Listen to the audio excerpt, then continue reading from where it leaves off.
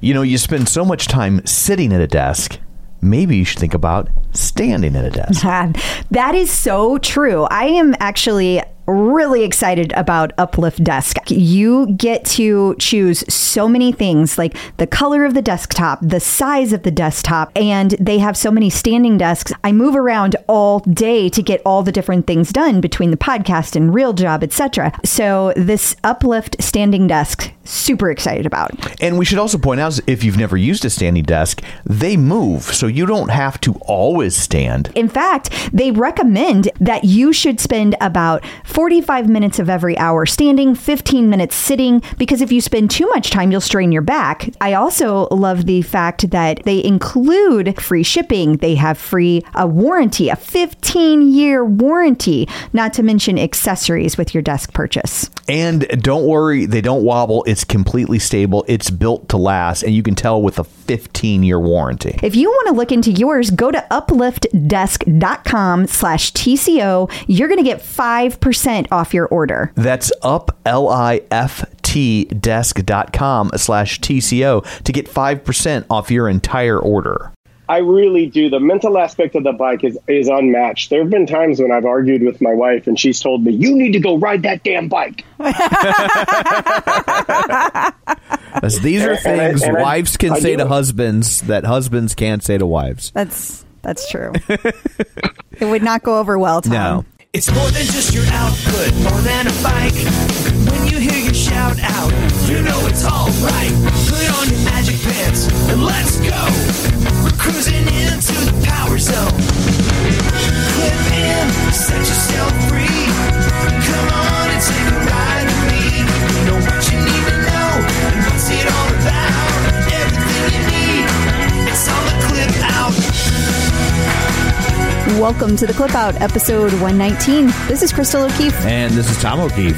Hi. Hi. So, I don't know. It's kind of chilly here today. I know, and I feel like we shouldn't say that because just today I got a message from Stacy Riviere in Texas. Yeah. And she said it was a heat index of 115 there today. Well, it sucks to be Stacy. I've got a hoodie on. I have sweats on, Stacy. I'm sorry. So what we're trying to say, Stacy, in the nicest possible way, suck it. So what do you have in store for people this week? A weather report, apparently. Yes, I know. We're like old people. What's the weather like where you live? It's 9 o'clock here. What time is it there?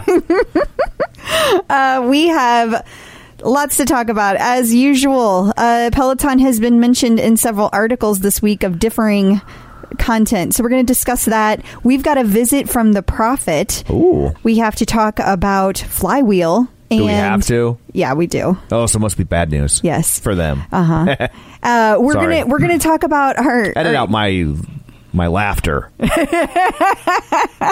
Thank you. I want to leave your natural reaction, Tom. Okay. We're going to talk about the Clip Out Challenge that's coming.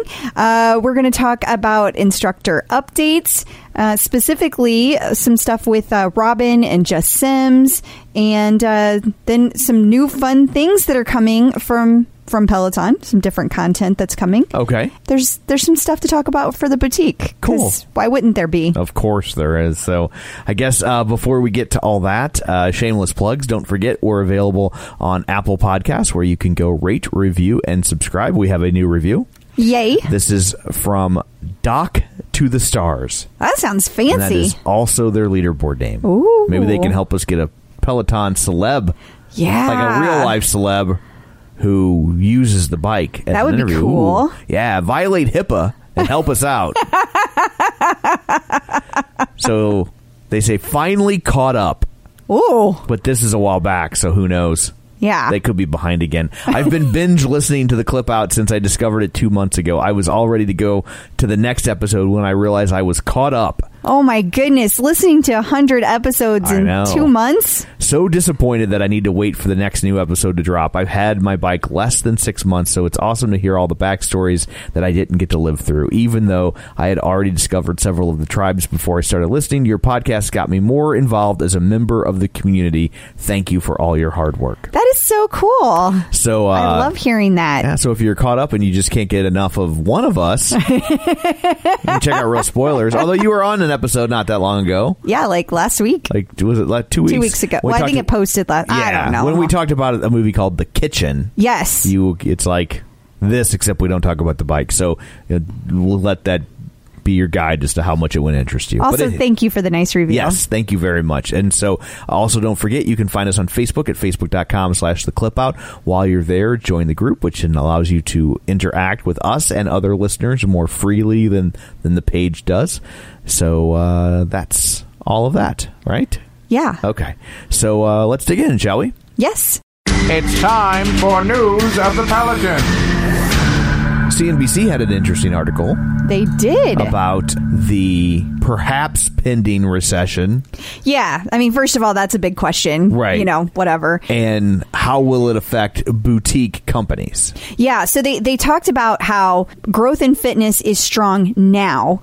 And it has been for the last couple of years. They quoted lots of different statistics, which I'm not going to go over because we all know Peloton has just been booming. But it wasn't just about Peloton. Right. It was across several different types of fitness.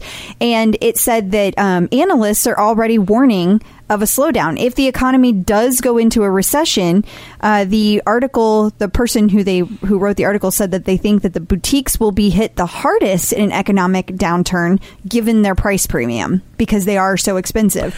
And they said that consumers are going to be dropping that from the budget. It's the easiest thing to cut, but gyms will try to up their experience and make people stay with the trainers they know and love. So I think the problem with this theory, I think it's right for most boutique gyms. I don't think it's right for Peloton. I would agree. Because I don't think Peloton perceptually is all that expensive to people. Like, once you get over the purchase of the bike, obviously, right, there's a significant upfront cost. But once you've already done that, well, one, psychologically, you have what economists refer to as sunk costs, right? Like, now you've put $2,000 into this bike, and you don't just want to like have it sit there doing nothing when you could continue to utilize it for $40 a month. Additionally, $40 a month compared to a gym membership is inexpensive. Not to mention your time. Right. And when you are a busy careerist, or if you have a family and a career, you don't have time. Time is something you have to factor into the equation. So where it could conceivably hurt them is getting that person to pull the trigger initially. But in terms of people quitting, I think people, once they have the bike or the tread, see it as a value. Like, it's honestly the cheaper way to access these sorts of classes and knowledge. I also think it's a mistake to compare Peloton to a boutique fitness chain like Orange Theory Fitness, right, or SoulCycle, because you already own the equipment and have it at home. Right. Like, not only is it a sunk cost, but you are already paying that monthly fee to get it as often as you want, right, compared to a one-time fee of going to a class. Like, just comparing it to SoulCycle, it can be like $40 per class. Right. And even if you still go, you might be like, well, I'll go twice a week instead of 3 times a week. Yeah. And, you aggregate that over all their users, and it's going to be a lot. But and that's also goes back to why I think a Peloton user sees it as a value-based option. It is the less expensive way to get this, and you don't have to sacrifice quality. So I feel like people would stick with it for the most part. I can't help but wonder if articles like this just try to find an angle to fit Peloton in to get more readers. I think they do. I think Peloton has become clickbait in a way. Like, they know that Peloton, talking about Peloton, is going to drive clicks, and so I think they find a way to shoehorn it in. And I also think where you get kind of misconceptions like this, or what I feel is a misconception, is that it's written by someone who doesn't have one. I definitely agree with that. They're comparing it to if you were to go to Peloton studios in New York. Yeah. They're comparing it on that level, not comparing it at the home experience. Right. And so I think those people, they just have in their head, Peloton equals expensive. I agree. It equals upscale and expensive. And yes. Therefore, it's the first to go. Right. And no, it's not, because like, you already got the bike. You already paid for that. Again, the monthly expense is really kind of nominal at that point. Like, I just don't think people they're gonna stare at that bike every day and be like, why would I not use it? Yeah, or like, why did I cancel it? And now I got. And this if you were really hurting for cash, and like $20 made a difference, you could also do just the digital membership and still use your bike. Yeah. You could use the digital membership to take the class, even though you're not getting the real metrics. Right. If you were really in a pinch and $20 meant that much to you. Sure. You totally. know? And there was also, while we're speaking about Peloton in the news, an article in the Wall Street Journal. Correct. About Peloton / at-home fitness. Mm-hmm. Yeah, I thought this was very interesting because the entire article was all about how fitness at home is growing and it's getting a whole niche. And they started talking about how other gyms are taking notice of what Peloton has done specifically, like Equinox, which is the owner of SoulCycle. Then they're going to have their streaming service in the fall. And we had talked about that on the episode last week. And that they said that the company didn't mention any competitors, but that SoulCycle is moving to at home because it reflects the members' wishes to choose where, how, and when they work out. In other words, they're competing with Peloton. In other words, people were stopping going there because they bought Pelotons. Yeah, I mean, I don't know how else to read that. The article goes on to say that the U.S. gym membership had an all-time high in 2018, and then the rate of growth cooled to 2% after it had gone up to 6% in 2018. So then, since then, it has only risen another 2%. So, and that's according to the International Health, Racquet, and Sports Club Association. Over the last decade, much of the growth has been fueled by boutique studios that we were just talking about in the last article, like CrossFit, Orange Theory, SoulCycle. And it said that their ability to turn fitness into a communal experience sparked fierce loyalty to their brands. Very similar to how Peloton feels. The racket place. Yeah. Those people. They say it's too early to tell whether streaming classes are actually going to reduce club visits, but CrossFit, SoulCycle, and Orange Theory all say they do not see at-home streaming fitness programs as a threat. Well, I think CrossFit is probably correct. CrossFit, they are in a league of their own. Yeah, and they're doing something. They're not doing the same thing. No. And so I think CrossFit is safe. Is probably is okay, but SoulCycle and Orange Theory, I don't have that same degree of confidence, and by not the same degree, I mean none at all. I agree with you. I can't tell you how many times a day I see on the Tread page, the Tread Facebook page, they'll be like, I'm thinking about getting a Tread, but I have Orange Theory. Do you think I should keep both? And everyone's like, no. I quit Orange Theory when I got it. I mean, there are a few exceptions, sure, but for the most part, by and large, everyone's like, yeah, I quit. Why would I do that? I get the great product from Peloton. I don't need it. Yeah. So, and I think even if you keep it, you won't keep it for long. It reminds me of when I got CDs, and I was like, well, you know what? I'm going to buy CDs moving forward. I'm going to go ahead and keep my vinyl, you know, and I'll listen. And then I had like 30 CDs, and I listened to those same 30 CDs rather than going and getting a record. And then I was just like, this is dumb. I took all my records because I was like, I couldn't be the only person having this experience. I took every one of them and sold them at their used record store so I could buy CDs, because I was like, once everybody has this experience, like, these are going to be worthless. It not only that, but I think that the exceptions are people who are so loyal to that brand, or they enjoy having the experience of being face to face with somebody. Right. It's that they're craving, or it's they've done it for so long. It's just part of their lifestyle, right, and they don't want to give up a gym experience. I mean, I don't think you'll ever see gyms go away. No. But I think you'll see them be more like a record store. Like, instead of your city having 20, they might have 5. I think you are correct. So I thought it was interesting that those companies said they did not see at-home streaming fitness programs as a threat. I was like, you guys are Blockbuster. Yeah. You guys are Blockbuster Video, and you are not getting with the program. Yeah. You will fail. These quotes could just be cut and pasted from, like, newspaper articles of, like, newspapers saying, like, oh, we'll be fine. People love the internet's nothing. People love to hold a newspaper. Yeah. How's that working out for you now? Yeah. The Prophet has a prediction, a minor prediction. Yes. Calm down. Don't get excited. Yeah. It is minor, but it is still exciting. The fall collection is going to be out on 9/14. Okay, now tell the exciting one. Per the Prophet. That's it. That's bold, though. A specific day. I know. Now they'll probably change it just to make the Prophet wrong. They could. They absolutely could. They have time. We shall see. We should see if we can get some sort of algorithm where we can tell if a Peloton employee is listening and it bleeps out stuff like that. We should get a non-profit version for Peloton employees only, because they're getting a little cagey. Calm down over there, Manhattan.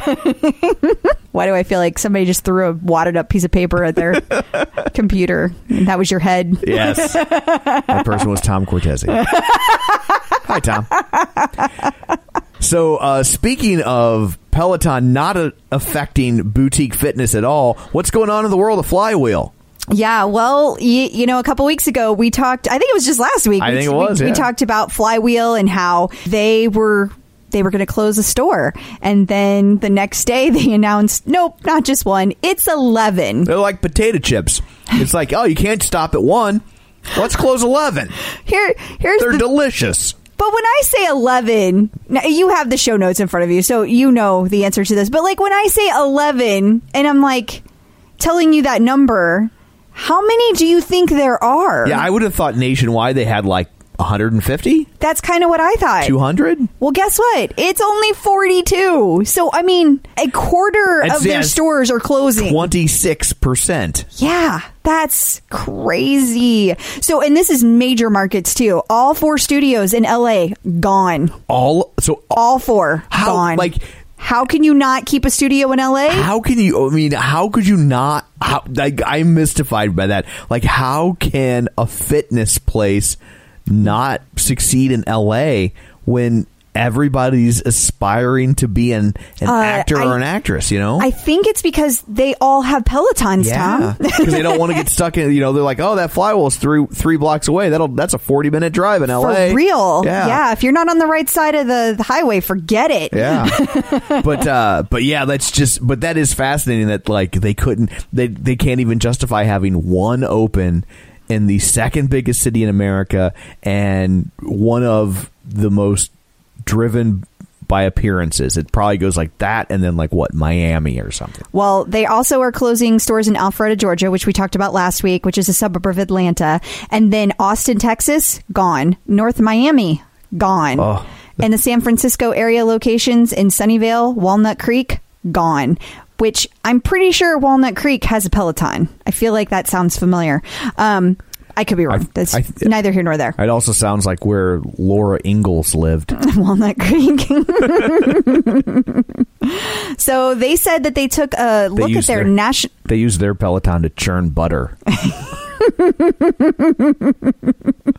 Anyway, you were saying? I was saying, this is a direct quote. We decided to take a look at our national footprint and close studios that were underperforming. All riders impacted will be offered a full refund. Oof. Yeah. And a coupon code for Peloton. You ought to go on the Facebook page for each of those individual stores and post your referral code. Oh, that's brilliant, Tom. Edit this out so somebody doesn't steal my idea. It'd get removed. They'd be like, jerk. I don't know. The person that probably manages your social media got fired.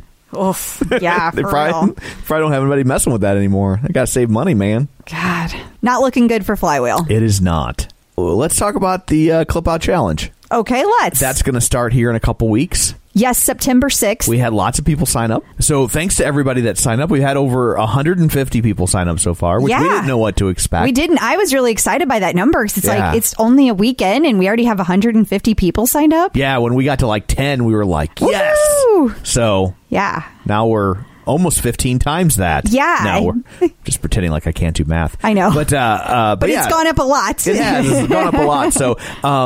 So you should probably tell them again what the prize is. Yeah, so the prize is a $50 gift card to Sabra and Sand, and that is a company that is owned by Gina Mitchell and her mom, and it's got all these really cool like handcrafted bags, and there's also jewelry. It's very, very pretty. And if you're a boy and you're like, what do I want that stuff for? Maybe there's a lady in your life, whether that be your mother or wife or whatever, girlfriend or a wife and a girlfriend. I don't know how you roll. I don't judge you.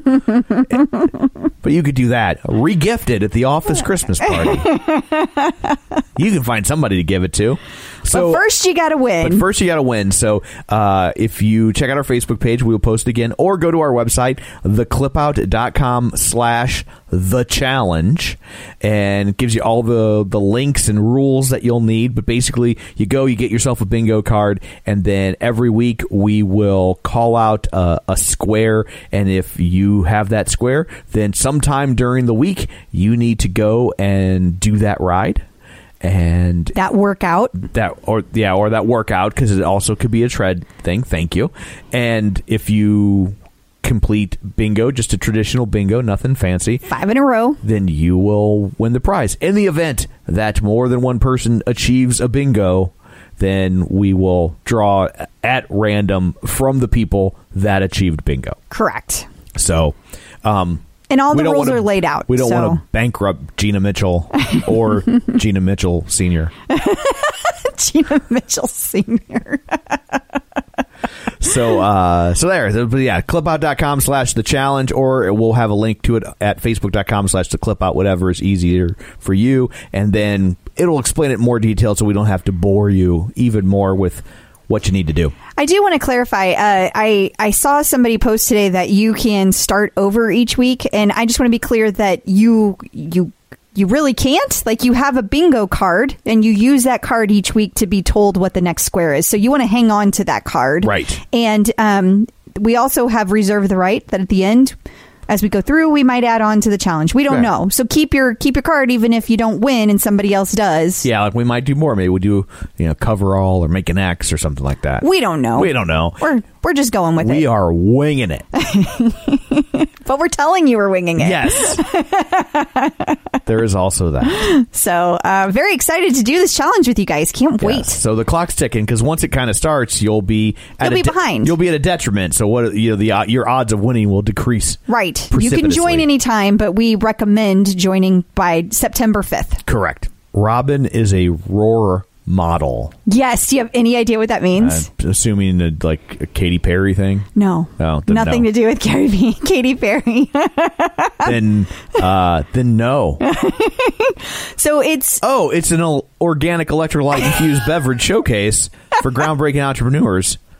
It inspires consumers to find their roar. I know exactly what this is. It's an organic electrolyte infused beverage, and the company Roar is showcasing for groundbreaking entrepreneurs, inspiring consumers to find their inner roar. Oh, so I was right. Yes, Tom, you were right. I'm really good at this. Ask me another. The exciting part is that Robin Arzon was chosen to be one of these models. Well, that's awesome. Yeah. The brand has kind of a modern spin on the traditional role model. So the Roar Models campaign is aiming to celebrate innovative females who harness their influence to make moves and be heard. Get it out, Tom. I just thought you were going to say a traditional spin on electrolyte-infused beverages, and I was like, what does that mean? No. Tired of these newfangled electrolyte-infused beverages. I want an electrolyte-infused beverage like my grandma used to drink when she would churn butter with her Peloton. Down at Walnut Creek. Down at Walnut Creek with her friend Laura Ingalls. Okay, so anyway, I'm just trying to tell people what's going on here. You look really lost. No, I will do everything in my power to prevent it. Go on. Each model will also be sharing the campaign on their own social accounts that will highlight the good, the real, and everything in between without the typical social media rose-colored lens. What is in between good and real?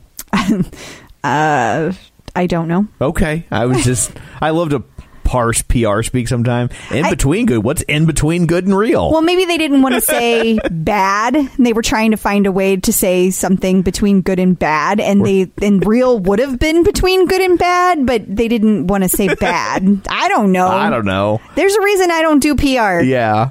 So Robin had her own nugget, her little quote. Pull quote? Yes, a pull quote. She says, I am proud to be partnering with Roar because I want to show there is no secret to being successful and making your dreams come true. It takes hard work and grit. Women are not playing it small anymore. We're taking up space and we're doing our own thing. It is my job to empower people every day, and the Roar Model campaign helps me spread that message. Go ahead, get it out. Taking up space sounds awful. That's what we say to the kids when they're not doing anything. Quit taking up space. Go clean your room. Like, I have never said that to the kids. I get what she's trying to say, but that sounds awful. Yeah, what do women do? They take up space. No. It's like when you sit down at the table. Have you ever heard the theory that women don't take up any room at the table whenever they're having a meeting? Like, women will do everything to diminish themselves, and we do this physically. Like, I have stopped doing it. Right. But when you sit down at a conference table and there's like a bunch of men and a couple women, spread everything out. They do, and women will have everything in this nice like 9 by 9. Way. I'm compact. Yeah. Well, you're probably not, because I've seen you and you have a soda. Right? But it's still within my area. I figure shoulder to shoulder is my space moving forward onto the table. Well, guys tend to. You may be the exception. But in general, guys tend to spread and women don't. Right. And so I think that is what she is referring to. Okay. But that's just my interpretation. Talk more about spreading. And while we're speaking of instructors being featured... Yes.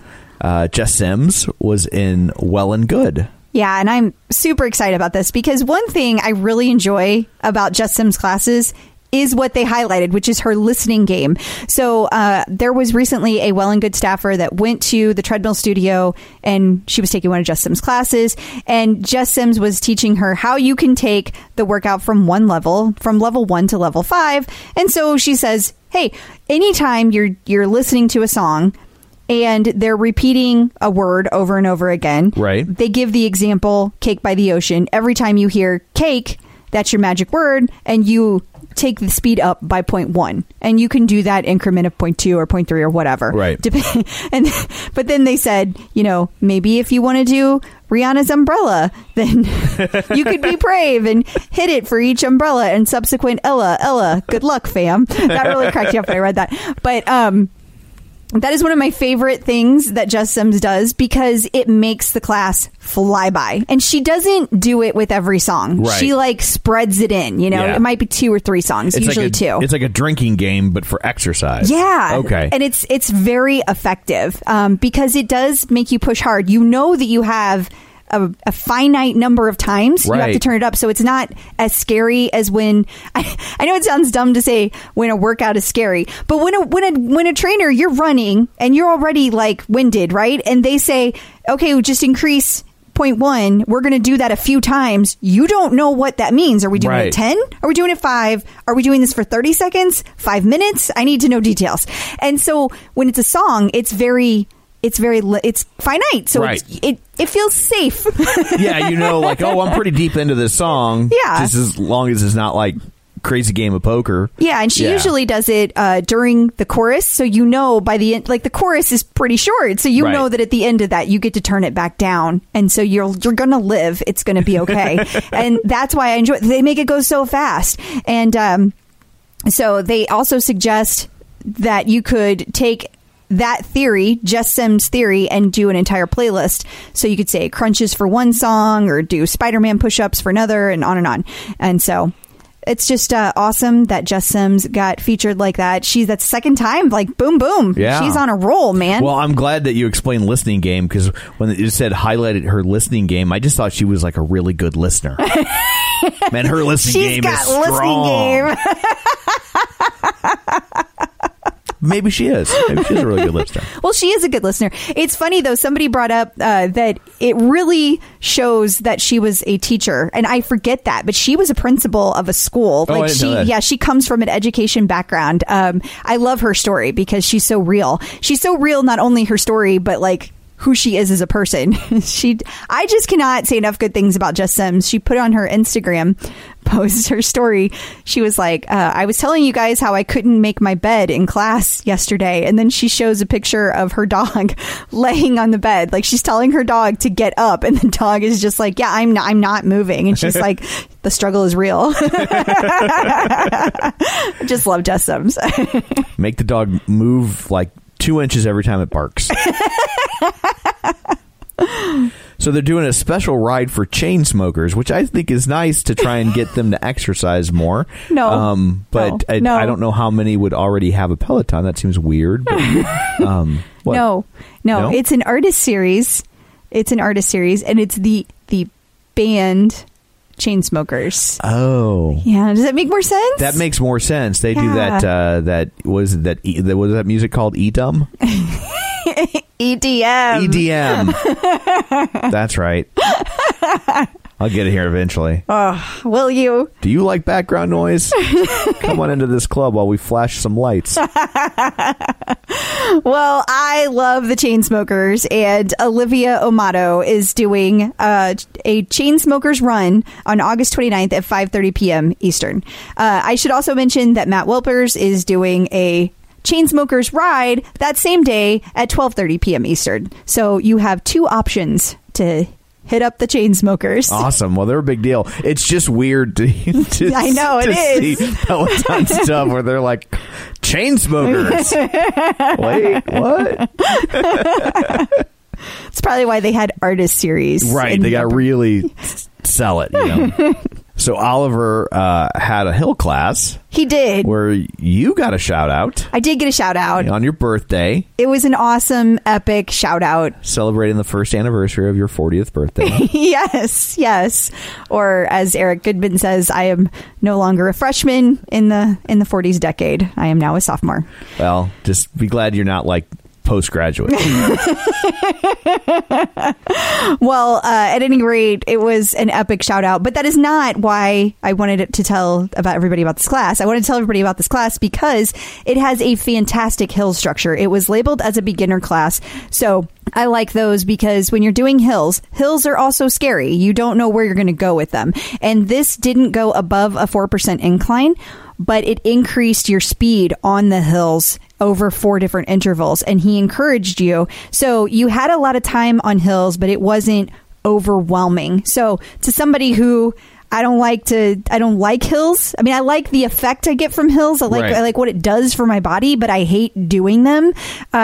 This was a perfect class. So I wanted to encourage anybody who's been not sure about doing a hills class. This is the one you need to take. And brace yourself, there is a Crystal birthday shout out. There is. There's a big sale at the boutique this weekend. Yes. Right now. Yeah, it's happening. It's happening. Surprised you took time out of your purchasing to record an episode. Okay, so the funny thing about that is... Oh, dear.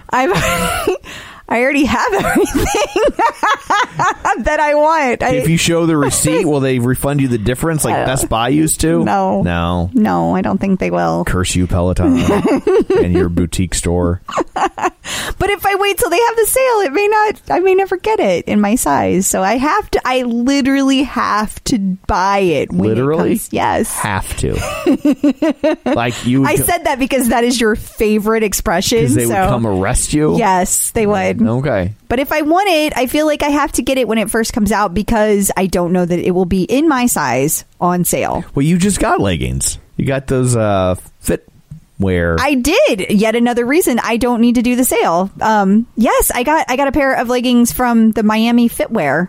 That is Raquel Ponce. I think that's how you say her last name. Okay. Another person I've never met, but I talk to all the time online. And so... yeah, she was like, you haven't tried my leggings. I would like you to try them. And I did. And they are really soft and silky. They're very... Those were the beehive ones. Yes. They have a beehive on them. And the design was called Queen Bee. They're super cute. Plus, I mean, I give bonus points for I fit nicely in a small. So, woohoo! Just to say that the sizing is real. It's not one of those like Lululemon, people say all the time how much they like the brand, but the sizing runs super small. You will not find that with Miami Fitwear. And in addition, if you're looking for larger size leggings, they also have leggings all the way up to 4X. So Miami Fitwear was the brand that was featured in the Peloton store when they did the plus size stuff. Yes, gotcha. Yes, that's where it came from. So, and hopefully we'll see them again soon. Fingers crossed. Yes, definitely. You know, speaking of other things that you have acquired recently. Uh-oh. What's that? Hoot? What was it? Are you talking about this? Yeah, that thing. This is a Whoop. A Whoop. Yes. I just like hearing you say Whoop. Whoop. Whoop. There it is. Oh, please don't. That's too obvious. Sorry. That's all I got, Tom. Yeah. So So you've been going on and on about how much you like it. Like it does. I do like it. It's very cool because it tracks when I sleep, like a lot of the other wearables do.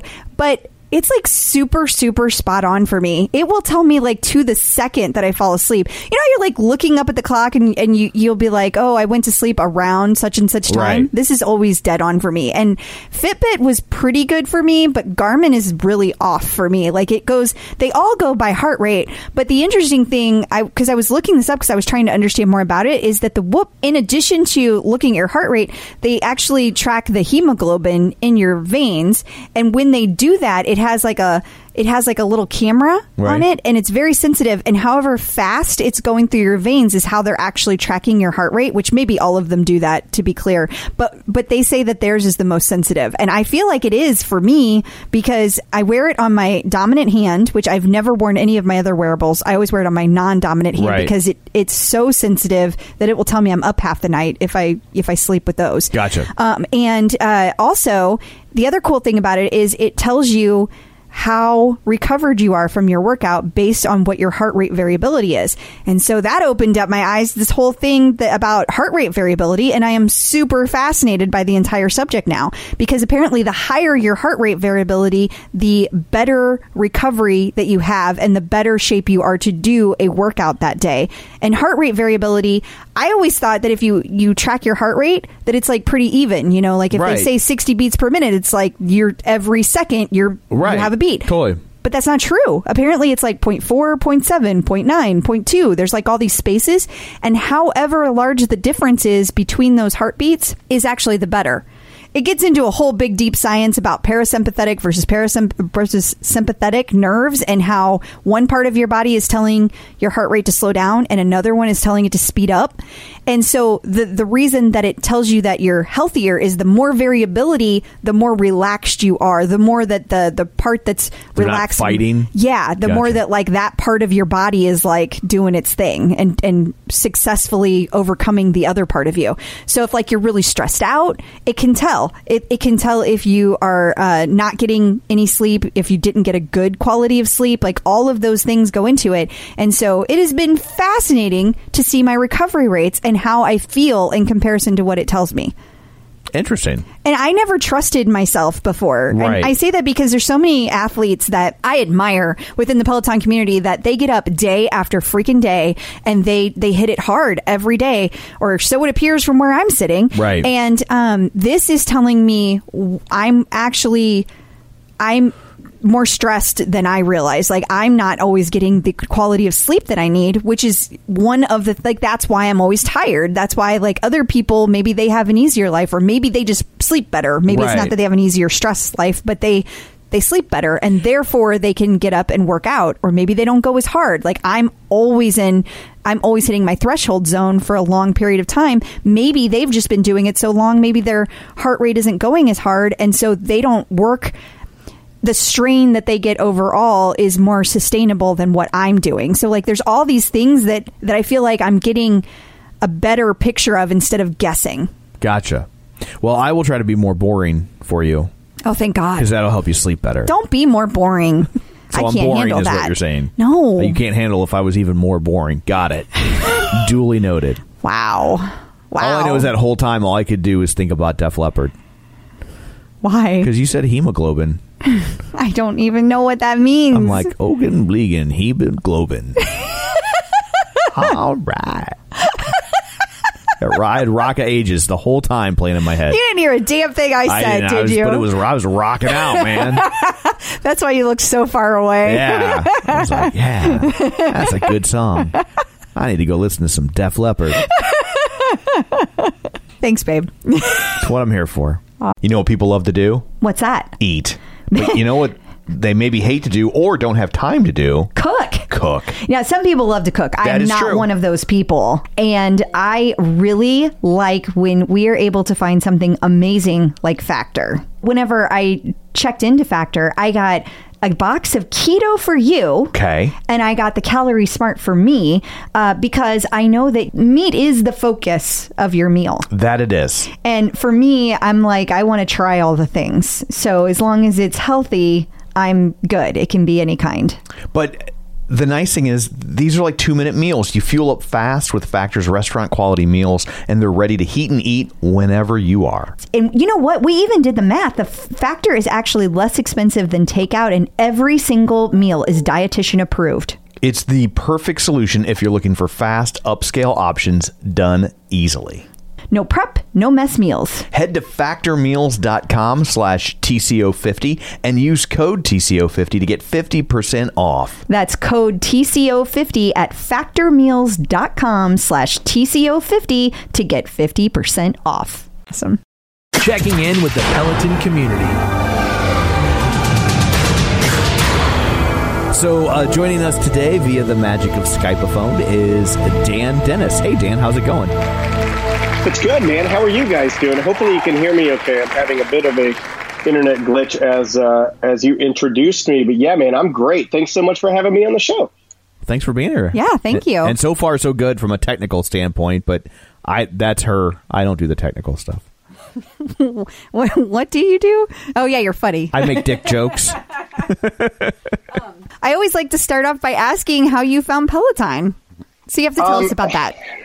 Excellent question, and it's probably one of the ones that I've heard the most from people that I've heard on your show is that I saw it in an ad, and like when it was like Kickstartering around, and I was really, really super interested in it. Really wanted to get one, but it really wasn't in the cards because, as most people know, it's pretty expensive. Yeah. So I waited, and I just was going to bide my time. My wife would bring it up occasionally. I'd bring it up occasionally. And we were both like, I don't want to use the term cyclist, but we both had road bikes. We got into it probably about 10 years ago, like pretty heavily, where we were biking close to like 10 miles, 15 miles, 20 miles a day. I got really into it, almost addicted to it. And then I ended up having a medical condition called prostatitis, where I was kind of sitting on things a little too long, and I was asked by my doctor to no longer do that. Oh, yeah, it's a guy thing. You can Google it. I don't want to get too far into it, but basically, it's like you're smashing your boys, if that makes sense. Gotcha. He doesn't want to get too far into his prostate. Yeah, no, nobody does. Yeah, well, some people do. Yeah, well, some people do. You know, I'm not. Yeah, exactly right. Some people, in fact, do.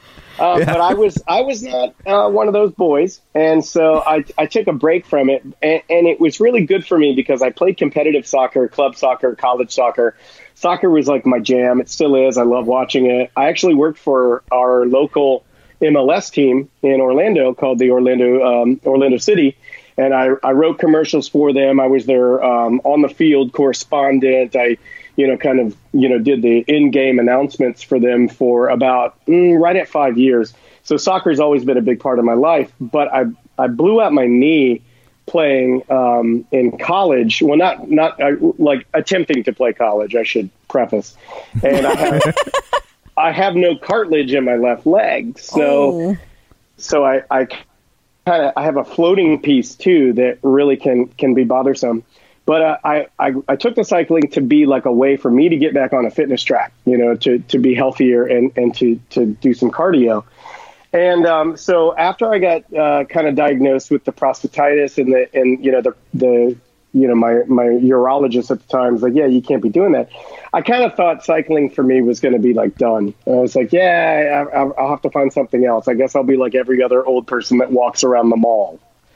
I know my first thought was like, is this doctor accepting new patients? He's writing notes telling people not to ride bikes. Well, his name was Dr. Chicken Finger, so he does put the finger in the prostate. To me, I was like, I won't ever be able to do this. And then a buddy of mine who just on a whim bought a Peloton. Okay, so I had a friend of mine, a listener to my podcast, who just, I think one night drinking, he just bought a Peloton bike. and seriously, and I told my wife, I go, if this guy who, and he needs to lose weight, and he would be very candid about that, and he is actually, because I haven't met anybody that at least in my circle that rides that hasn't like at least changed some aspect of their life. He bought it drunkenly. I approached my wife and I said, we've wanted this for a while. You've wanted this for a while. Would it be possible? I mean, if he can buy it drunk, we can at least attempt to buy it sober, right? So we took the plunge and got it. And that was right at the middle of March. I want to say like March 11th is my Pelliversary or what's the correct lingo? Pelliversary. Yes. Mm. Yes. Yeah. So that's when it was March 11th when we got our bike. And then the rest is 30 pounds less of me and 17 pounds less of the wife. And I do it every single day. Wow. So that's barely... That's just a few months. I mean, and you've already lost 30 pounds? Wow. I'm a new guy, and I went straight in. But I keep a food log. I don't diet, but I do keep a food log. Like tonight, I had the most cursed thing ever put on the earth, which is zoodles. What's wrong with zoodles? If anybody likes, there's nobody that actually likes zoodles. We just put up with zoodles. I mean... It's fun to say. It is fun to say. It's a fun word, but other than that, it's really got nothing for me. They're too watery. There's no carbs. There's no satisfaction. The red pepper and the Parmesan doesn't cling to them correctly. It's garbage. But anyway, so I keep a food log and I ride, and that's really it. And between doing that, I've lost a really significant amount of weight. Wow. Congratulations to both of you guys. That's amazing. So how does that work? I mean, you're on something you have to sit on. So what changed? What changed? Tell me what's changed about your prostate. Yeah, you know what? Let's get into it. Nothing really, other than I think that if you take the classes correctly, and if you go through the beginner modes, and then you take like a power zone. I took Matt Wilper's. I think it's 4 weeks for the power zone, kind of a build up, learning your power zones or figuring them out.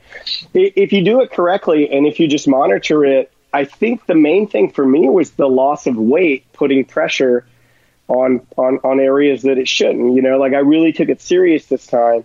Whereas on a road bike, I think sometimes, and especially in Orlando, we were voted the worst, and this is a fact, I looked it up again today, we were voted the worst place in America to actually ride a bicycle on the roads. Oh. Yeah, because it's all tourists. None of us know where we're going. Right. And so we're all driving like crap. Yeah, and I don't think so much it was... I don't even think also I had some pretty poor habits at the time that I got diagnosed with what I was dealing with down there. It was more along the lines of, and there are different things that can irritate it from what my doctor was telling me that they're finding out, like overly caffeinated, too much alcohol, too much stress. But this is the ultimate stress reliever for me. I have a lot of anxiety and I battle anxiety and depression. And the number one thing that my Peloton bike does, beyond even losing weight, beyond even the great sweat and the community, is that for some reason, it's a really good anxiety tool. And I don't think people talk about that much. I almost wish Peloton would come up with some sort of like anxiety plan, because with exercise, especially vigorous exercise, especially some of those Just King Sweat Steady rides or like one of those climb rides, you can take anxiety and just blow it straight out some place down there, and you'll feel great. And you won't have any more issues because you've kind of worked them away. I really truly use it as like a therapy. I remember when we talked to Peter Shankman, and he said that now he uses his for specifically. I think he has ADHD, I believe. Yes. But he said he used it for his mental health. But it like really helped with that anxiety. Like when he had like too much energy, it helped him like stay like level. Skim a little off the top. Yeah. Yeah, it really does that for me. Like I love the ability to be able to, like, if I'm in a bad mood, I know I can go up there, and even if I just jump on for like 20 minutes, I know it's going to change how I react to damn near everything. I don't think, pardon me, I don't think we talk enough about the mental aspect of actually what the bike can do, because the physical aspect is very easy to see. But the mental aspect of getting in there and kind of being in your own space and like controlling your own workout, you're getting motivation, and you've got all these other people that are riding along with you and like, kind of competing, so to speak. But there's a very huge mental aspect there that I don't know if I'm ever going to be able to live without it, to tell you the truth. I'm way in. Like, I may not be like Mr. Buy Everything in the boutique yet, but yeah, I have a few things. I have a few select pieces that I love. But I really do. The mental aspect of the bike is unmatched. There have been times when I've argued with my wife and she's told me, you need to go ride that damn bike. These are things wives can say to husbands that husbands can't say to wives. That's true. It would not go over well, Tom. No. Don't try that. I find it I find it fascinating, though. You said that as you lost weight, like that condition improved. I mean, I guess it makes sense when people talk about like, oh, your knees get better and like pressure's pressure. Yeah, you wouldn't think about that as being kind of like, oh, that would self-correct, but I find that riveting. Well, it's a lot more like when you're riding outside, at least from my layman's aspect of being a cyclist, like, and I'm not a cyclist, but I've ridden my road bike. You're in a lot more in a very controlled environment. Like I couldn't tell you the number of times I laid my road bike down and got road rash just because somebody pulled out on me. So like on this bike, I don't have any of that. So I can concentrate on form. I can concentrate on where my knees are at, especially my left leg, which is the bad one. I can, if it's feeling weak, I can modify, but you can't modify when there's a car hurling at you, like you can't really do much of anything. Yeah, that's a really good point. That's a very good point. Yeah, I've never really thought about that. I mean, obviously. That's because you're not on the bike, Tom. Right. But but he can't be on the bike now. I mean, this is his bit. He's got to ride it out. Or wait, he's got to not ride it out, I guess. I was like, wait, you said he can ride it out. So. yeah. Well, the bit. Let's not get crazy. He's a bit cyclist. Oh, he cycles them, all right. You guys are awesome. So you said you used to be in radio. I did, yeah. I started at the age of 19 at a legendary talk station here in Orlando called Real Radio 104.1. Pardon me. I've actually been talking all day, so at the end of the day, my voice starts to get a little weird. But I started as an intern for like kind of a liberal, kind of loudmouth talk show host, and we had Howard Stern in the morning at the time, and then we were the midday show, and then there were other shows, and then after it was like hot talk. Yeah, oh yeah, hot talk radio. It was sort of, there were only two stations around the United States that were really doing it, and one was in Orlando and the other was in LA called KLSX.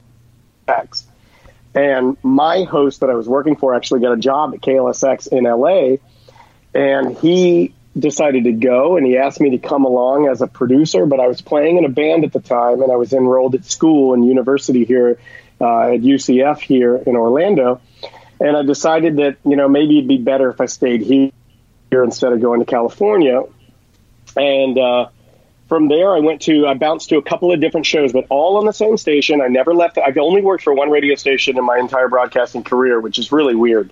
Yeah, that's wow. It's not very common. I mean, or the people that have done it, it was like their radio career was 6 months. It doesn't really count. It really is a terrible business, man. And I don't mean that as if anybody's listening to this and they're radio people. I don't mean that to say that I don't like the media forum. Like, it's my favorite. But I don't, you meet a lot of pretty negative people and cutthroat people. And eventually I'll get to that. I got to primarily the worst people, or the worst situation you can get into. So I eventually worked my way to working for one particular morning show that I won't name, but if you can probably Google it and figure it out. And they were relatively large.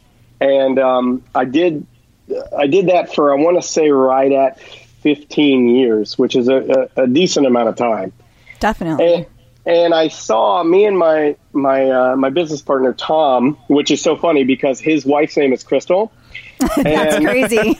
and I said, I was telling him the whole thing. I was giving him the rundown on you guys this afternoon, and he was like, "What?" He's like, "They do a podcast? It is Tom and Crystal." Like, he was just like, it blew his mind. And he's also the more chicken finger of the two of them. And so he and I, we kind of saw the writing on the wall right around 2012. We saw everything going digital and everything going to apps. And I had listened to a couple of podcasts here locally that were even before us. And then, I kind of had my finger on what, Adam Carolla was doing and all these different podcasts that were kind of getting big. And I said to Tom, I said, we could start a podcast because we hang out in the office after the show every day. And the show that we do together in the studio is way funnier than any show that we're able to put out because it's so censored. Like, I wouldn't say I'm a filthy guy, but I think our show's pretty dirty, but it's only because there are concepts that you can talk about as adults, and there's concepts you can talk about on public radio or terrestrial rather. And I hate being told what I can and can't say. It's just not something that bodes well for me. So we started a podcast. We had the idea on a Tuesday. We started it on a Thursday, and this is 2012. And we'll be, this was actually in 2009. I'm confusing it. I left my job in 2012, but in 2009 we started the podcast. In 2012, the podcast had gotten so big that the radio station I worked for and the host that I was working for, he didn't like it. And he... yeah, they're like that sometimes. Yeah, well, they took me to lunch, and they said, hey, you're doing this, you're going to have to stop it, or we're going to sue you. And I said, what was, under what grounds were they going to sue you? Well, I had I gained permission to do the podcast from my direct superior, which would have been my program director, and also from their higher-ups. And I told them exactly what I was going to do. I said, I'm going to do this in my off time in my home studio. I've always had a home studio, and I said, I'll just do it in my off time. It's going to be uncensored. We're not going to talk about anything that I do on the radio station. It's going to be something I do in my off time. Is that okay with you guys? And my program director at the time, she said, yeah, that's totally fine. It's great. No problem. What you do in your off time is what you do in your off time. Okay, fair. That sounds like the American way, right? Totally. But it wasn't that way. It was only when it became popular that they decided they needed to attempt to shut it down. So it was right around 2011 that I said, to them, when they came to me, and I was on a deal. So what that means is, like, my contract was expiring. We primarily signed 3-year deals because they kind of want to lock you in for a certain amount of time, and then they structure your pay based on all of that. So I was coming up to the end of a deal, and they said, well, you've got this thing coming up. We're going to have to talk about it. Well, it was at that time, and with the gained popularity of our podcast, not the radio show. The radio show was, it was doing fine, but this new podcast thing was kind of bubbling. It was right. It was important. It was gaining traction. They said, well, you're going to have to shut that down. You're going to have to stop it because we got an anonymous letter from this lady well, not anonymous, but I say anonymous only because I know who wrote the letter now. It sounds so nefarious and crazy, but it ended up being that the host of the show I worked for wrote a letter to try and get me and my business partner like in some sort of hot water so we couldn't do the podcast anymore. And the reason I know that is because Apple phones have device IDs and emails hold a lot of different metadata. Right. And I was able to trace that. And then when I saw the writing was on the wall, I said, you know what? I got to quit.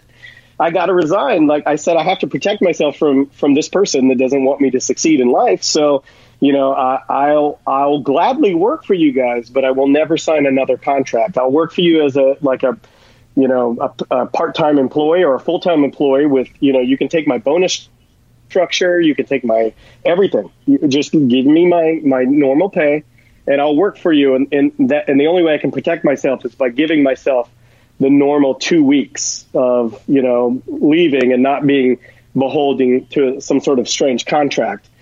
And they said, no, they said, well, you're still under a year because they usually negotiate about a year out. And they said, no, you're just going to have to work it. You're just going to have to work the contract. They didn't care whether or not this person was trying to undermine me. They didn't care whether or not this person that I was making money for, you know, and working for them. They didn't care that this person was like behind my back, secretly trying to sabotage my own private life or my hobby. They just wanted the wheels to stay on the bus and for the big radio truck to keep moving down the road. And it was at that point that Tom and I, looked at each other and said, you know, we got to get out of here. And I resigned in 2012, and that's where I kind of misspoke. I resigned in 2012, and then the way that they stagger your contracts, they don't want you to ever have a place of power. So he was always going to be a year after me, because if he wasn't, then he and I would have had more leverage being able to leave at the same time. So that's why I always say radio's like, I hope my daughter never chooses to go into radio, because I'm like, it's so terrible. It's like the worst, absolute worst business. But I left, and then from 2012 on, we have been a full-fledged podcast. And oddly enough, in end of 2012, the same station that I resigned from, that, you know, remember this particular host that I worked for before wanted to see me not be there. Well, the higher-ups liked our show so much, they decided to hire us back as a clean terrestrial radio show at night. So now I'm the night show on the same station. That sounds like radio. It does sound like radio. Tom has told me some crazy stories. And I don't know exactly what Tom does, because I haven't fully dug into, like, I didn't want to go full on creeper on you, man, because like I'm such a fan. But like I could have told my wife, because she'll totally do it. She comes from a television news background, and she's like, do you want me to dig him up? And I'm like, no, my God, leave the man alone. You're like, don't ruin my image of him. You're going to find weird stuff. And no, you guys are like pod heroes to me. Like, seriously. So like, I got out of all of that stuff, and then it was just so good to be able to like talk to people that are like doing podcasting. That's why I was telling Crystal, I was like, my God, you guys are like way more professional than we are, and we're supposed to be doing this for a living. Well, I wish we were doing it for a living. Yeah, that'd be nice. But what you do? Oh, what do I? So I worked. I was only in radio for like 5 or 6 years. I started off as an intern for the alternative rock station's morning show. And when my internship ended, I just kept showing up and doing the same work. And eventually someone told me to clock in. And then from there, they started like an upstart classic rock station to go against the heritage classic rock station. And because of my age, so I was an intern, but I started my internship when I was like 25. Oh, yeah. That's normal. I had interns that were like, I had an intern one time that was 50 years old. And I think I was 26 at the time, and like it's really difficult to bark orders at somebody who you're like, "Hey, Dad, would you mind go get me a coffee?" You know, Totally. And so and I was at the alternative rock station in the mid 90s, right? So Nice. It's a very young format anyway, and so I never really advertised how old I was because I knew people would feel weird like that, and so Yeah. and then when they started the classic rock station, they were like, "Oh, it's we just need somebody that knows about classic rock." And I was like, "Dude, I totally know about I grew up listening to that, and then I'm right at that age where it's like I grew up on the classic rock and the hair metal, and then kind of segued into when Nirvana and Pearl Jam and Soundgarden and all that hit. So I knew both worlds. Station was Monkeys Radio, right? Like that's what it was. Yeah. Oh, dare to dream, man, dare to dream. And I've interviewed every one of, sans, those are no longer with us, but I've interviewed every one of the Monkeys. Oh, wow, right on. That's cool. So when you say little things, when you throw in a nice smith or something like that, I know what you're talking about. And then I won't tell you which one was not nice because that would not be fair. Because why would I just besmirch the name of the precious Monkeys? Yeah, they all got their moments if you hit them in the right time. Yeah, well, we all do. We all. Peter was man. the one who was the nicest to me, but I've heard stories, and I'm like, I can see it. Yeah, he was both to me. Peter was a little bit of both. Like he had a switch, and that's cool. Yeah. I'm just glad I got a chance to talk to him. I think that's as far as I'm concerned, that's royalty, man. Yeah, but Davey that's my guess. Well, you never know. The world would. But yeah, so they moved me to the classic rock thing, and then I did that we decimated the Heritage Rock Station, and then the Heritage Rock Station bought us and turned us off. So yeah, that's what happens, and that's always something. I think that's one of the reasons why we decided to go out on our own. We knew that podcasting would be the future, but we also knew that no one would be able to turn us off. That it would really only be up to us, and it would be based on what we do. But that also leads to why a huge reason why I had to get a bike is because running a company for myself from 2012 until, let's say, 4 months ago, I destroyed my body, just like bad eating, stressed out, drinking too much, eating too much, not sleeping. And I knew I had to do something. I just didn't know that Peloton would work as well as it has. So, how many episodes a week do you do? Is it one, or do you try and do a radio show where you're doing 2 hours a day and putting it up? Yeah, well, we have to do radio shows for the one that they hired us back for. It's called A Corporate Time with Tom and Dan, and it's the censored version, but it's really no different. It's just we don't curse. So for that one, it's Monday through Friday. So, but we pre-record them; they're never live. We always do them from our own studio. We never go into their Maitland studios. It's like a suburb of Orlando. We have our own full-blown, studio here in Baldwin Park area of Orlando. So are your podcast listeners, are they primarily local, or have you developed a national following? I would say that it's a little bit of both, as of this year, we're projected to hit right at 15 million downloads for our show, which I don't know if that's a lot. We hit 10 million or 11 million, I think, last year. And the mayor of Orlando gave us Tom and Dan Day, which I can't even tell you the date. I think it's April 14th. I could be totally wrong. I should know my own day. That's so embarrassing. You should. Yeah, it's really bad. I feel like at this point I'm married to the show, so to forget an anniversary is just human. But for us, it's we're going to hit 50 million downloads.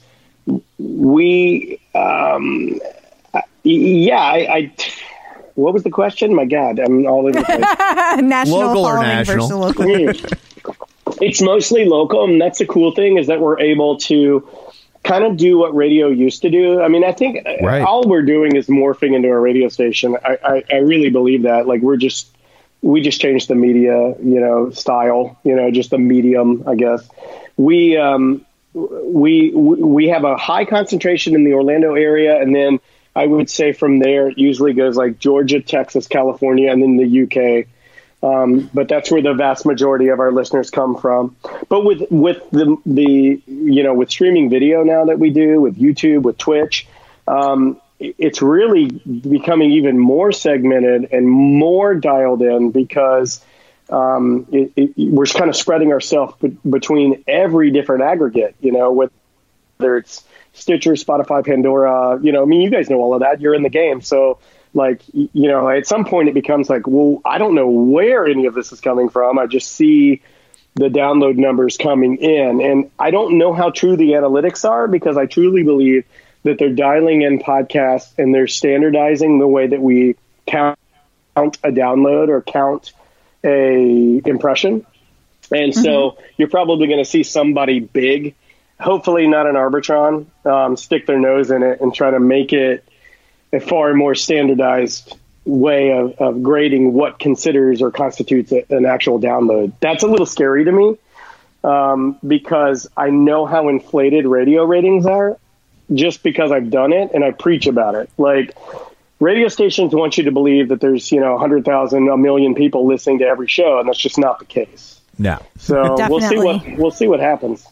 Huh. Yeah, that would be interesting if like a third party tried to step in to like do their own rating system because the rating systems are, they're kind of voodoo anyway, right? It's like it used to be diaries and now it's in some markets it's the PPMs and which is for people that don't, that's a personal people meter, and it's like a pager that can hear the radio and track what you're listening to, which is great until you have like three teenagers whose parents make them listen to Christian talk radio all day, and it completely skews the numbers for an entire market, which is agreed, right? Yeah, and all about this. So that can completely change somebody's day. Like even with our show, even with our radio show, we don't look at the ratings ever.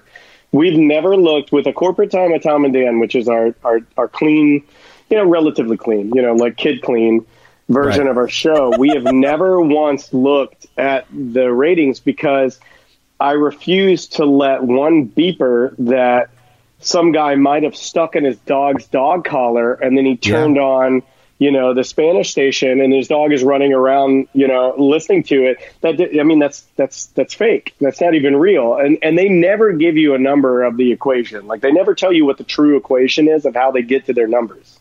Yeah, they don't want you to know. Yeah, of course they don't. So I refuse to even look at it and adhere to that. Like downloads are closer, like we host with a big podcasting company. It might be the same one you use. I don't really know. And I don't want to give them free advertisement because sometimes they grind my gears, but we feel that pain. Yeah, we host with the biggest one that they love telling you the biggest one. And I have a feeling that somebody with a lot of money is going to come in pretty soon and sit in there and start standardizing everything. In fact, I'm starting to see a little bit of it even now. There was a couple of years ago, like where we lost like almost half of our downloads because they're like, oh yeah, we just changed the way we grade it. And I'm like, that's not cool, man. Put it back. Yeah, we had that happen to us on my other podcast where all of a sudden our numbers dropped in half and we're like, what? And honestly, I think that they were right to do it, but it sounds like they had a bunch of bots that had kind of hacked into their system and because we were like, why are we so popular in Scotland? And, yeah, I love Tom show. So good. It's a good show. Yeah, we don't really live and die by the download, but I love doing it, and to kind of get back to the Peloton aspect of it, like me and Tom knew that we had to do something to kind of turn things around because when you sit all day and you're recording 2, 3, 4 different shows a day, you're not healthy. You're just really not. And so for me, this was like the ultimate way to get back into, doing something that's fun. I love the tech aspect of it. I like the screen. I like being able to I don't know. I'm really, really way over the moon impressed with how they've done everything. And the community is almost like sneakily, I don't trust you. Cool. Does that make sense? Like they're too good to be true? Is that what you're saying? Right. Thank you, Crystal. Like I've been burned so many times that when I first joined like a tribe, or if I jumped in, like I'm in the Swexy group normally. And you know, like I don't know really any of the beef. I'm the new guy, you know what I mean? So I'm just, Yeah. hey, I'm a new guy, you know, but like everybody's so like I would post like, hey, just got done with my 10th ride, feeling great. And then somebody'd be like, way to go, you're doing an awesome job. And I'd be like, I don't trust you. I'm so used to being burned. Yeah, what you're afraid of happening is what would happen if you said that same thing on the OPP. Right. Yeah. I made one post on the OPP and one guy was like, it was so funny because I posted on the OPP and then this guy was like, hey, I listened to your show. What happened to it? And I was like, well, that's the last time I do that.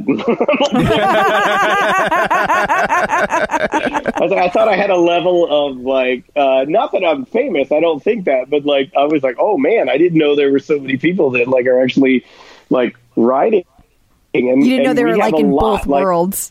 and they're so, I mean, these are the most passionate folks that I've ever seen about like something simple, you know, like I hit my 100th ride, I think 2 weeks ago, right around my birthday. Congrats. And I thank you. I love it so much. I rode with Emma Lovewell, who, you know, I mean, I just look at her abs and I'm like, I'll never have that, but I want it so bad. And I rode with her and she gave me a shout out, but they don't really like negative leaderboard names. And I think I have one, but it's by accident because like, I don't consider myself a negative person, but my my leaderboard name is Mediocre Dan because my show is called A Mediocre Time with Tom and Dan.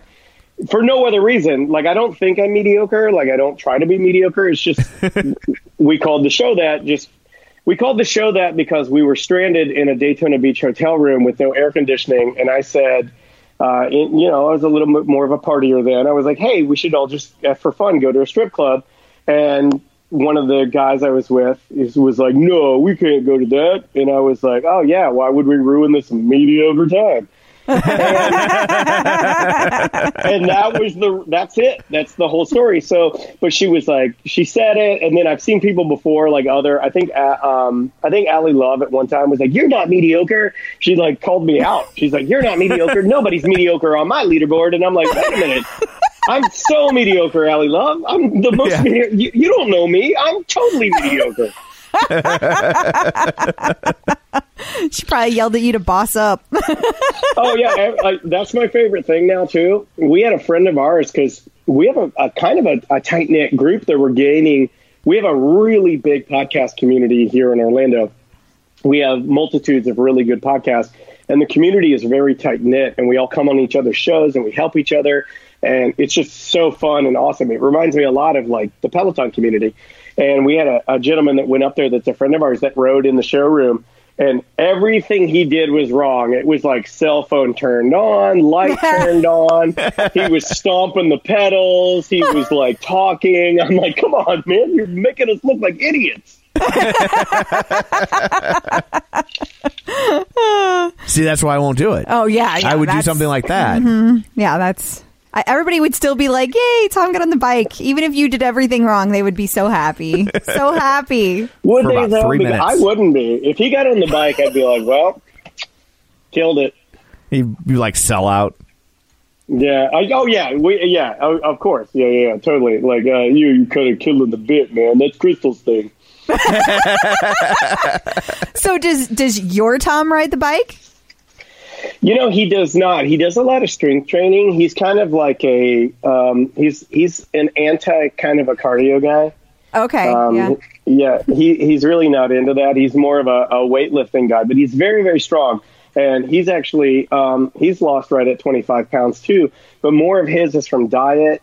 And then, I mean, if I can be candid, but he would approve of me saying this, but he had some sort of unaddressed OCD type things, or like, things where he needed medication to help focus a little bit better. And so he's on Adderall now.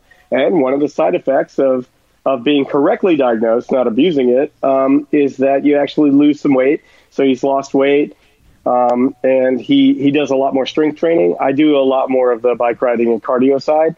So, but yeah, I mean, it's funny because when you do it, meaning Peloton, you inspire other people, I think, to at least to do anything, even if it's just like walk a little more or eat a little better. You know, it's just like, I mean, it's kind of infectious to even the people around us. Except for one. I'm immune. My takeaway from all this is that I need your doctor for the note and I need his doctor for the Adderall. Well, it's funny because he's not at all anti it. Like, he loves like having me tell him about like my milestones. He wanted me to tell you guys hello because I actually showed your podcast to him, and he was like severely impressed at how. I mean, you guys have like the ultimate podcast theme song. It's so good. And it's even better when I know I have to squeeze you guys in, so I put you on like 1.5 play speed. So it's like, and I love it. It just starts bouncing so fast. It's so, and I now if I hear it real speed, I don't like the theme song as much, so I have to speed it up. So it's like almost like this punk rock version of the Clip Out theme song, which it's like how top 40 stations used to do back in the day. They would like up the speeds of their songs just a little bit, so when you heard it on another station, it sounded slow and weird, and you wouldn't want to listen to them. That's a real thing.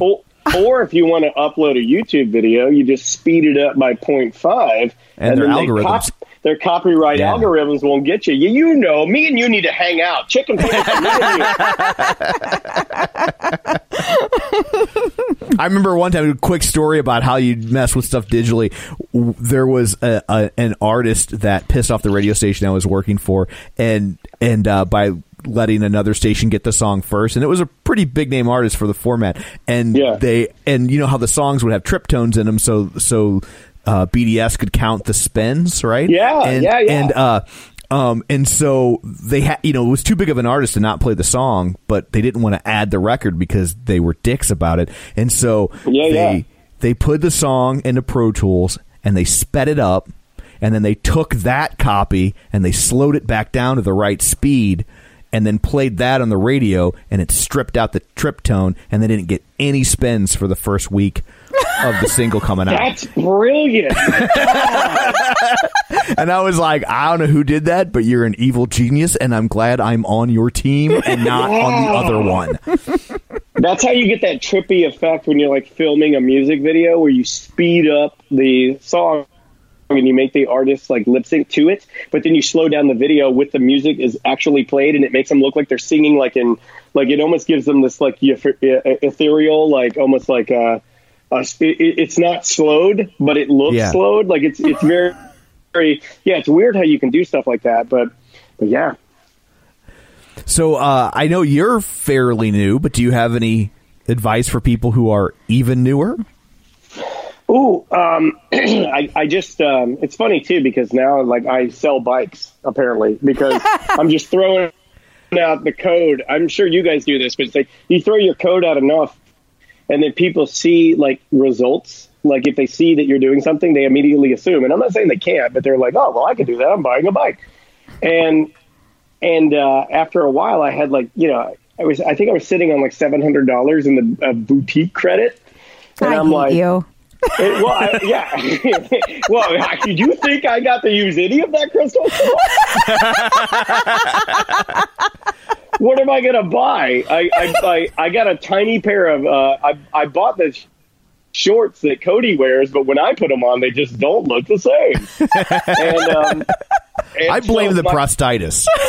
yeah, exactly. But my wife, she bought a bunch of different like cool stuff. But it was funny because like I would tell people, I was like, man, if you just try it, if you can get past the stigma, and the way that I kind of fought it, because like, you know, it's not necessarily something that stereotypically is like a guy's guy thing to do. And I don't know why. I think that's sort of changing. But like, I think cycling just in general, it's like tiny suits and you unzip it to get air, and then your gold chain with a cross on it is like dangling, and it's very weird. It's kind of like the Lycra thing. Like, yeah, it's just weird. And so, and a lot of people get ruffled when they see that. But I have a very good friend of mine named Chris Fisher who has another podcast, and he asked me questions about it, and I just kept telling him, I was like, man, you just got to try it. You just got to get on it. And I hear this on your show all the time. This is what people say. It's like, you got to get on the bike. You got to get a ride. So I got a ride in, and I went to school originally, like radio, podcasting. That was not what I wanted to do. And I think where I found my love is like, I'm a drummer, and I went to Stetson University in DeLand to play percussion. So I'm really into, obviously drumming and, timpani and marimba and music plays a huge, huge, huge part of my life. Like, I thought I wanted to be a radio DJ, like music radio DJ, but I ended up being a talk radio DJ, and it's really weird, or a talk radio host, I should say. And with the music, like that cadence and being able to just kind of stomp the pedals, to me, that's like playing a kick drum. It might as well be double bass. I have a hard time doing rides where they tell you to ride a little above the tempo or a little below the tempo. I can't really do it because I'm a drummer. So I love, it just hits with me. It's like, if you like music, I did Jen Sherman's Yacht Rock ride this morning. There's nothing I love more than Yacht Rock. I've been beating the drum of Yacht Rock for 20 years at least. It's my absolute favorite form of music. Boz Scaggs is a god. Steely Dan, I love it all. Did you take the one from Sunday? Christopher Cross. Oh, yeah, I did all of it. And I didn't realize she was like, this is our fourth incarnation of Yacht Rock. And I can't wait to go back through and hit them all. But, man, Yacht Rock is the music that my dad would play in the car on the way home from a fancy seafood dinner. Like this is important music in my life, with Little River Band, every, like Toto, all of those groups. I mean, Christopher Cross. Oh yeah. The Sailing and Christopher Cross. It's just so good. And so for me, it was just like, I had the best time, like stomping around to that. So anyway, like the music aspect of where I was going in my career, and then having my mom is a classically trained pipe organist, and so she pretty much talked me out of going into anything music because it's very difficult to make money. It's just really hard. Where can people find you on social media? I know you hit some of it, but let's get it all in one compact place for people. Definitely. Okay, if you're an adult and you don't mind hearing adult language, then you can always find all of my podcast shows at tomanddan.com. It's not the best. We realize now that websites are kind of a dying thing. And so we do have an app. It's completely free, and you can get all of our content on it. Just search for Mediocre App for both iOS and Android. And we do a censored show called A Corporate Time. That one would probably be the best for people that don't like necessarily hearing about, I don't know, everything that comes out of your body. That's a good way to put it. And then it's really the best place. It's just the app. But yeah, our show's called A Mediocre Time with Tom and Dan. If you search Instagram, if you search at Daniel Dennis or at Tom and Dan Official, you'll get both of our official accounts. We've done tons of shows. You can find me on Twitter under the same name, and Facebook. You can just search me. But yeah, I'm really like stoked to be on your show, and hopefully you can hear me. I know it was cutting out a little bit on my end, but I apologize for that. I supposedly have the finest internet, but I don't know. Oh, it's fine. It happens a lot, and it's we have really awesome interns, so they're good at cleaning it up. They're good at cleaning that up, so it's okay. Now, I wanted to talk about that because I do this for a living, and I have no interns, and I hear about said interns, and that's what makes me think that you guys are just a little bit better than me and Tom are at doing this. My Tom, I should say, than doing this, because you have people that edit stuff for you. I mean, like me and Tom do everything. I have a producer, Samantha, and then we have one sales guy that sells the show. I guess he's pretty important because he keeps us fed. Yeah. But well, here's the difference, though. But you're generating revenue, right? And we're not. So we take money from our day jobs, and we pay these guys to help us with the editing because it gives us time back. Like if this was our income and we were spending all day doing it, then we would probably just take on editing duties ourselves to save the money because we could build it into our work day. But I love it. But 3 years ago I did the same thing, man. I hope you guys come on vacation to Orlando. If you do, is there anything? Our studio is yours. Like I told Tom, and Tom agreed. He's like, look, anything you guys want to do, if you need a full blown podcast studio, if you need somebody to produce you while you're in town, I will do it personally. I'm such a fan that like our studio is your studio, and we have a really nice, we took our time, we crowdfunded it with right at 159. There's a number that comes into play with our show. It's 159. That was the show that we had to pull everything down because I was threatened to get sued. So we sold 159 lifetime memberships to our show, and then we took all of that money and we got every bit of equipment we could ever need into this little tiny studio in Baldwin Park, and it's beautiful. And man, if you guys come to town, I'll give you a code. It's yours. You do what you will with it. You can even sleep there if you want to. It's super nice.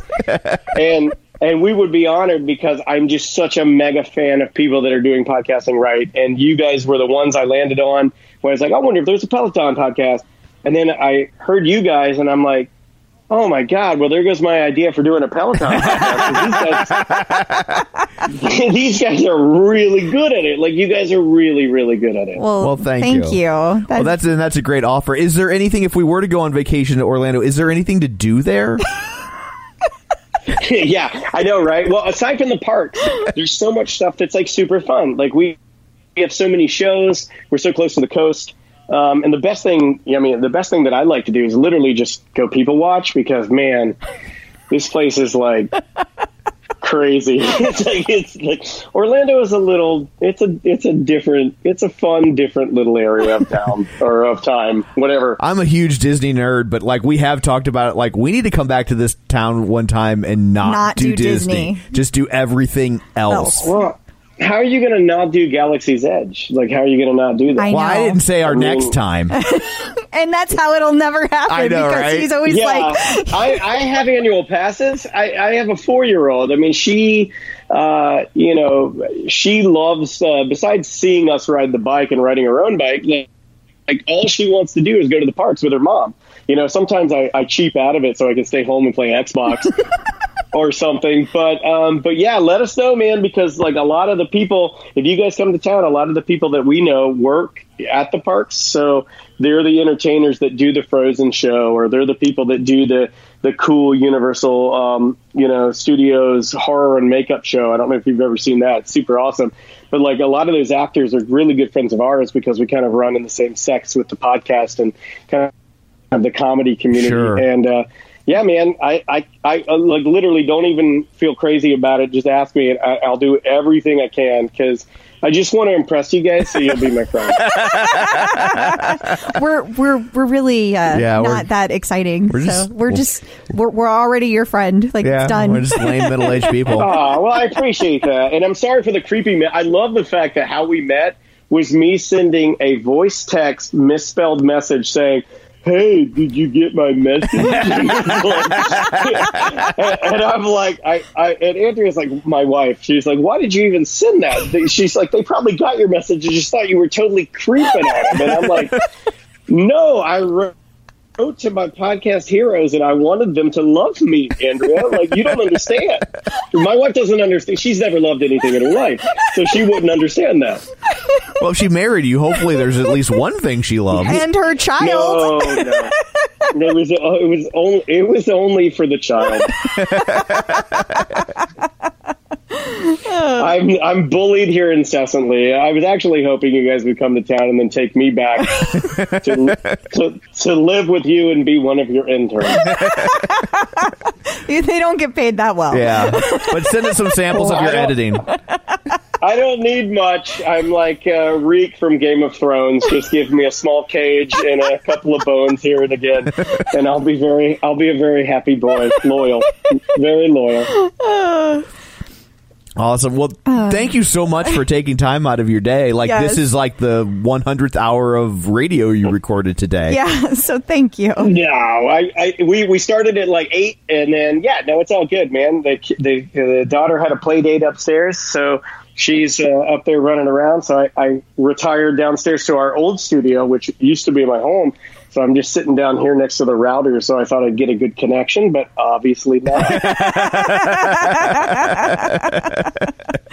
Well, this has been a ton of fun. Yes. Thank you again. Well, thank you guys so much. I really appreciate it. Definitely. And if we do make it down to Florida, we will let you know. And if you go to homecoming next year, let us know Yeah, so we can absolutely. make sure For sure. that we can. I think we're going to go. Yeah, I think we're definitely going to go. I think the wife and I got the bug, and we're totally into it. So we would love to be able to go there and see some of the faces of all the different people that we follow on social media, because it actually is one of the most positive aspects of social media. I'm not the biggest fan, and I get judged for a living, sort of, because I put out so much content, so I'm always getting hate or negativity or something. And the Peloton community is not, it can be like that, but if you find the right tribes, the right people, it's not like that at all. Definitely agree. Yeah. Definitely.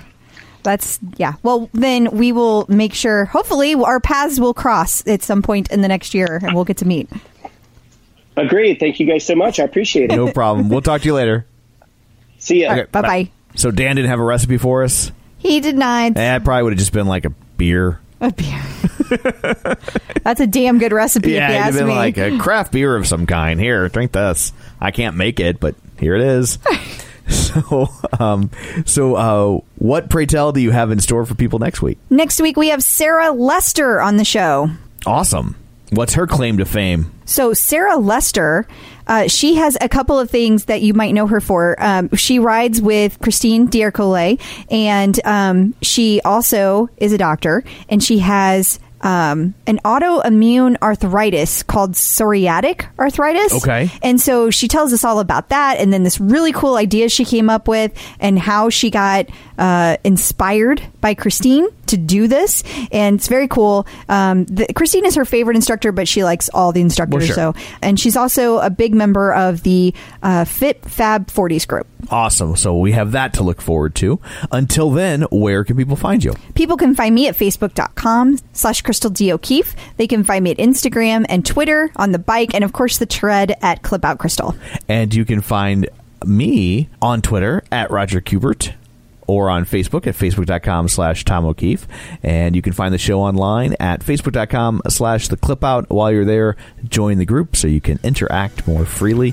And of course, you can find us on Apple Podcasts, where you can go rate, review, and subscribe. So that's it for this one. Thanks for tuning in. And until next time, keep pedaling And running. Clip in, set yourself free.